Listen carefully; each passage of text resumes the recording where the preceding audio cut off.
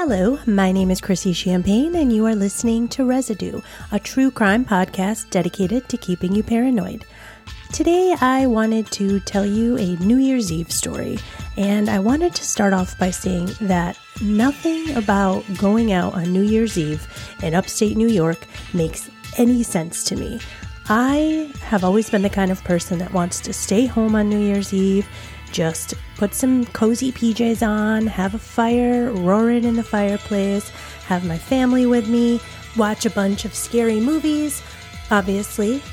This story takes place in 1964 on New Year's Eve in Watertown, New York. Whether choosing to stay home with family or choosing to make a short road trip to be with family, or choosing to party at a bowling alley into the wee hours of the night on December 31st, all of these people would end up having the worst New Year's Eve of their lives.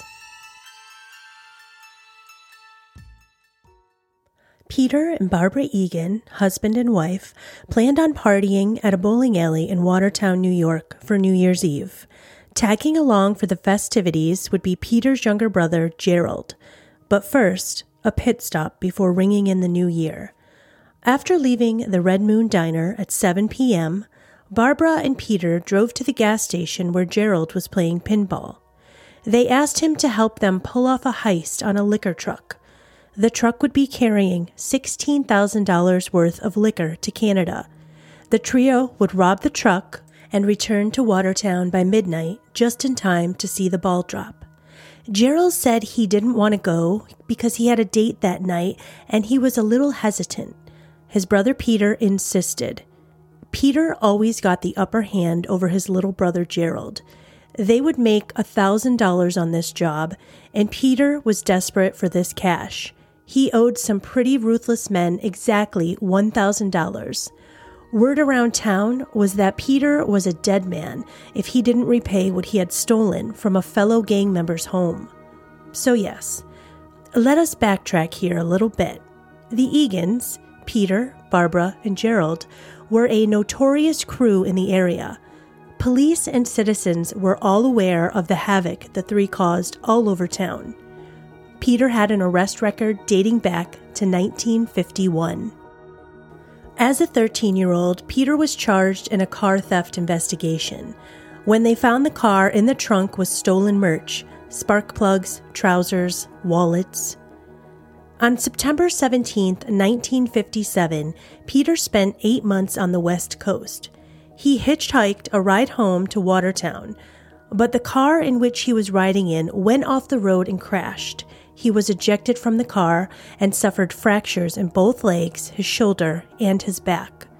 After being hospitalized for 3 weeks in Nevada, he was transported by train to Syracuse, New York, where his parents met him. On March 11, 1957, gangrene forced an amputation below the left knee. Before meeting Peter, Barbara was a cheerleader, played field hockey, saxophone in the school band. She was a member of the library club. She stuck very closely to a tight circle of friends, but it was said by other classmates that she could be quite snooty at times and very cliquish. She had a boyfriend named Jerry Brown. They even thought that they would live together after high school. They bought furniture. They decided that they would get an apartment together. Barb started showing a mischievous side, and she started shoplifting. Before meeting Peter Egan, her friend Kay states that she remembered getting into trouble in school with Barbara, and that the principal had called Kay's parents into his office to tell them that they better not allow their daughter to be hanging around with someone like Barbara.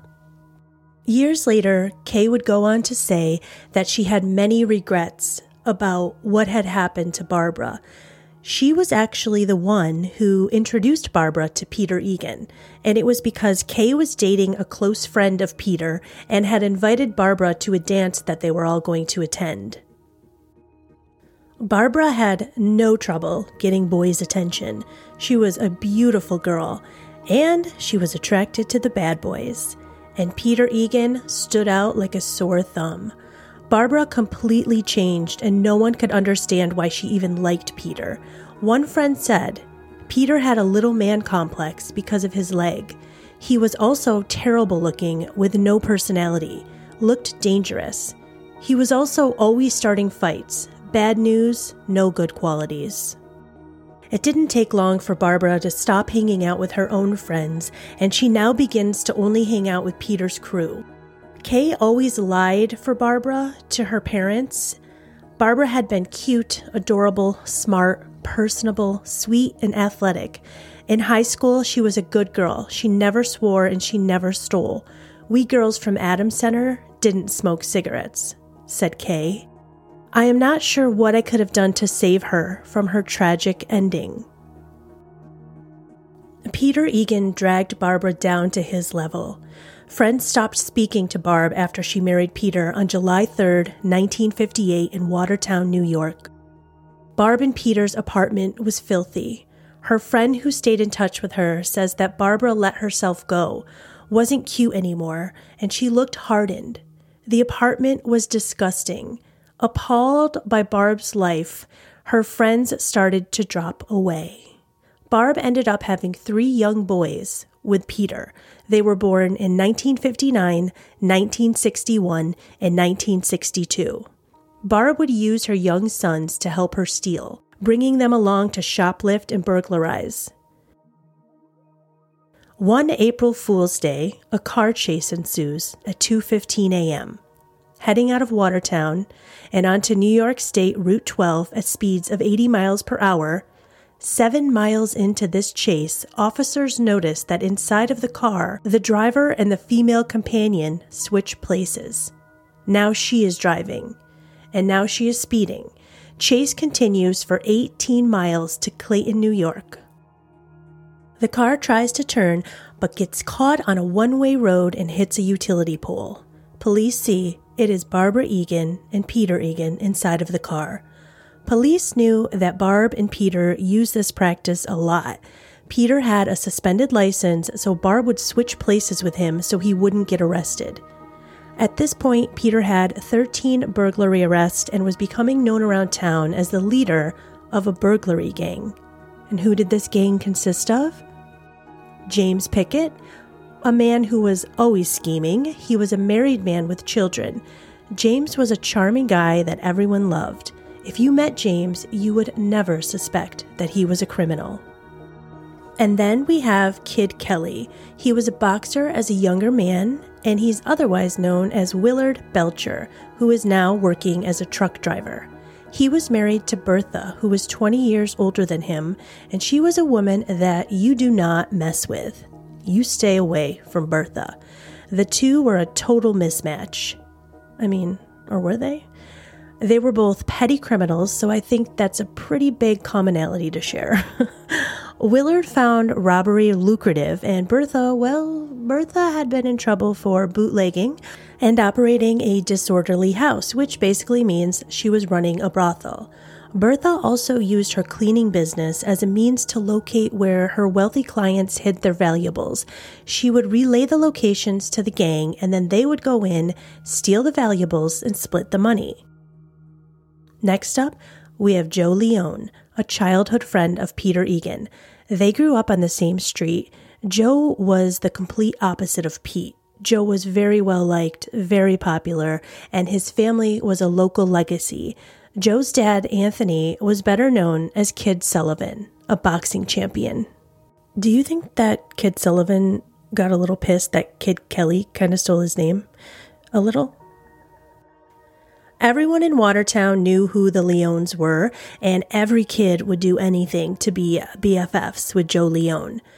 Joe Leone was a smooth talker, and he was a handsome guy that could talk his way out of any situation.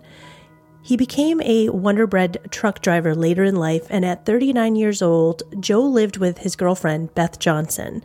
They had a seemingly quiet life, and Joe was well liked as the Wonder-Bread driver, as he would arrive to the neighborhoods and deliver free donuts and treats to all of the neighborhood kids. And this friendly man was also a member of the Watertown burglary ring. Now, these burglars made bank from this low-key operation, but Pete, however, spent it quicker than he could make it, and Barb would get so angry with Pete because he would just give money away to all of his friends, and especially while they were out drinking in the local bars. Now, Pete would lose his shit if he ever saw Barb flirting with anyone else in any of these bars. He was always starting fights, and it didn't make any sense because now he decides that pimping Barb out as a prostitute would help give them a little bit more money. So he's perfectly fine with pimping his wife out, but she better not ever look at any other man. I mean, unless he's getting paid for it. Peter had a greed that was just unmatched, and this greed is what leads him to rob the home of someone that should have been entirely off limits. And we are talking about the home of Joe Leone's father, Kid Sullivan, a former boxing champ. Peter Egan decided this is the home that he's going to rob, the home of a family that Peter grew up with, a family that welcomed Peter into their home since he was a young boy. And on December 20th, 1964, Peter and his brother Gerald broke into his childhood best friend's home and stole $700 in cash and Joe Leone's mother's diamond ring, which was a family heirloom. Obviously, Joe and his father knew who did this. Word got out around town, rumors are spreading. Another rumor is starting to be spread that said Peter was to be put in his place, quote, before the year was out. Fucking over one close friend would be a horrid offense, but two, Peter was also accused of taking $1,000 from another gang associate named Joseph Ganoski.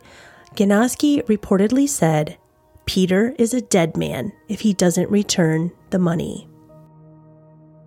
So all of these rumors are, of course, getting back to Peter, and his anxiety starts taking over. Pete starts asking all around town if anyone has a shotgun he could borrow. He did admit to many people that, quote, I burglarized a home that I shouldn't have. No one helped him secure a firearm, and everyone did say that it was always completely out of character for Peter to ever admit that he was wrong.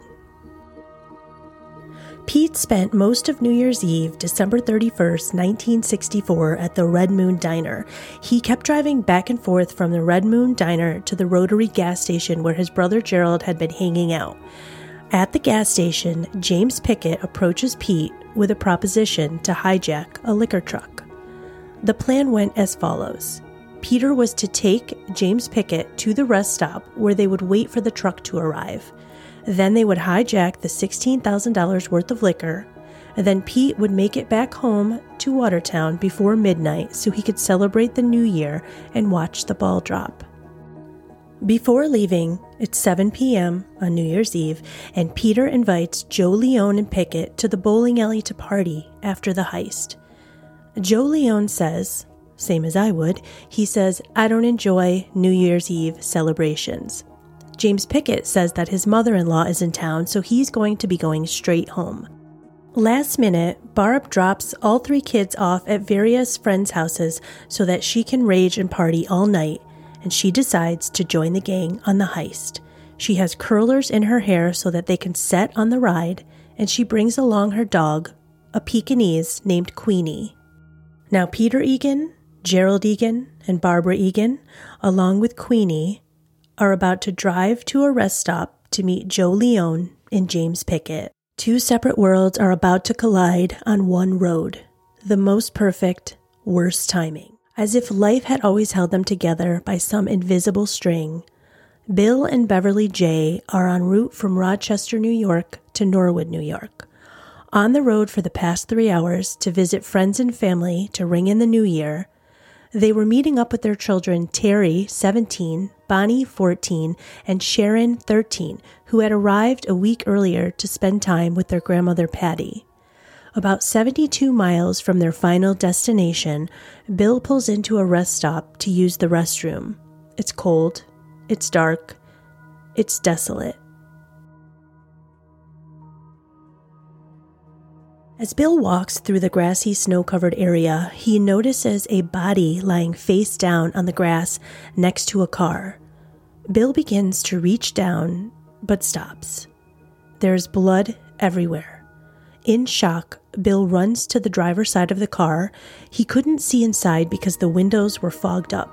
He opens the door and sees two men slumped over. A dog excitedly, anxiously, barks and jumps up and down in the car. The deathly silence, the ice-cold, dead air, and the traumatized dog all combine in Bill's mind as he slams the car door and runs back to Beverly. They need a phone. They drive as fast as they can, no payphones in sight as the two, still in shock, try to come to terms with this sudden reality.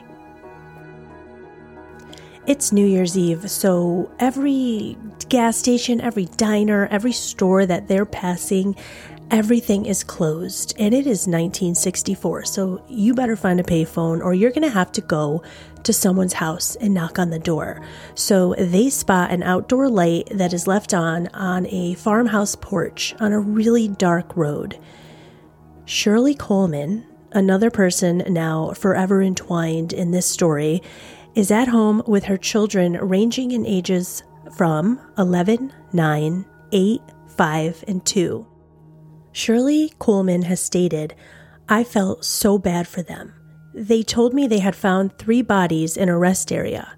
They could hardly talk, and after they used our phone, that was the last we ever saw of them." Police arrived to investigate the scene at the rest stop, and what they found is a gangland-style execution. All 3 victims seemed to have been shot twice. Barbara was found outside of the car, laying on the ground, wearing green stretch pants, a dark green coat, 1 snow boot, and curlers still in her hair. 1 bullet wound was visible to her head. In the passenger seat, a victim was laying on his side, found to have a wooden leg on his left thigh. His arms were outstretched as if pleading. Gerald Egan was found in the driver's seat. All 3 victims were shot twice in the back of their heads. The coroner said the killers, or killer, were backseat passengers. The gun used to kill Peter was held within inches of his head. The weapon that killed Gerald was about 2 to 3 feet from his head when fired. Shot once in the temple, with the bullet passing through his brain and skull and becoming embedded in the flesh of his right eyebrow. There was a defensive wound in his right hand, and the second shot went through his neck and out his left eye. Peter Egan's shots were 2 shots into Peter's left ear. 1 bullet exited from his right cheek, the second crossed through his skull, exiting through his right ear. He turned to look towards the back seat, meaning Peter likely saw the murder weapon pointed at him. Police believed that Barbara Egan attempted to run from the vehicle, and 3 shots were fired at her from the car as she attempted to flee. Her body showed signs of a struggle. She had multiple cuts and bruises, and near her body were her hair curlers, 2 quarters, 1 dime, pennies, and she also had a blow to the head that might have caused a deep wound to the bone behind her right ear, resulting in the separation of the skull from the bridge of her nose. Her brain tissue was exposed. She had 3 punctures on her right wrist, leading to the assumption that the killer had dragged her and grabbed her.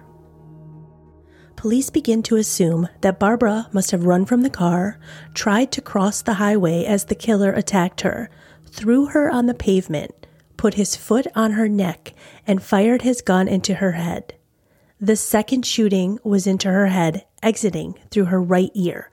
They must have dragged her body from the roadway, leaving streaks of blood on the pavement. The shootings happened before 9 p.m., according to the autopsies. A witness saw the station wagon at the scene at 7:45 p.m. Robbery was not a motive. Barbara's purse was still on the car seat. The men's wallet still contained $15 in Peter's wallet, and then both IDs.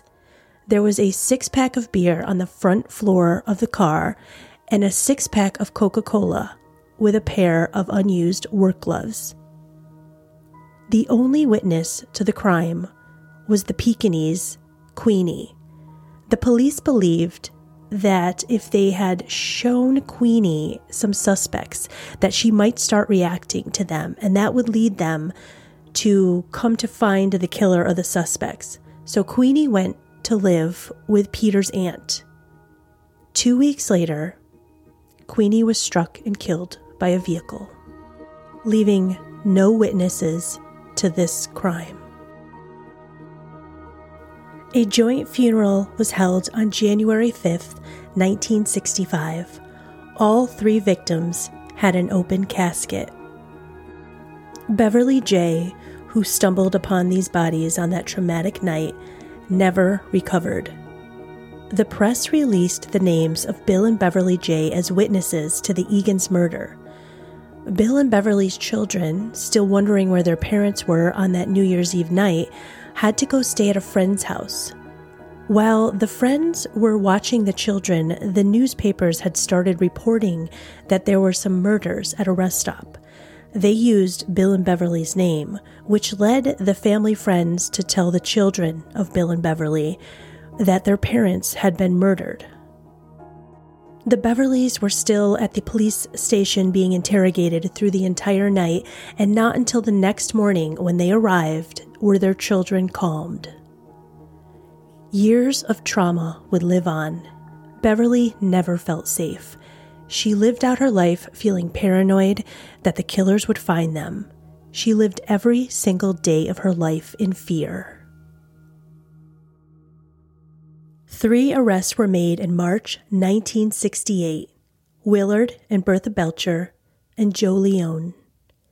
James Pickett would go on to say that Bertha ran the show. State police investigator Ray Pollitt, recalling Leone's attitude in the interrogation room, had this to say. He was not impressed, to put it mildly. Leone was one of the coolest people I ever met. While I was giving it my best shot, he took a nickel out of his pocket and coolly balanced it on its edge, looked up at me and grinned to show me that he wasn't shook up. Only one person would ever be tried for the murders of the Egans, and that would be Joseph Leone. He was acquitted of all charges and walked free on April 5th, 1970. Rumors began spreading around town that the jury members were threatened by Leone's gang.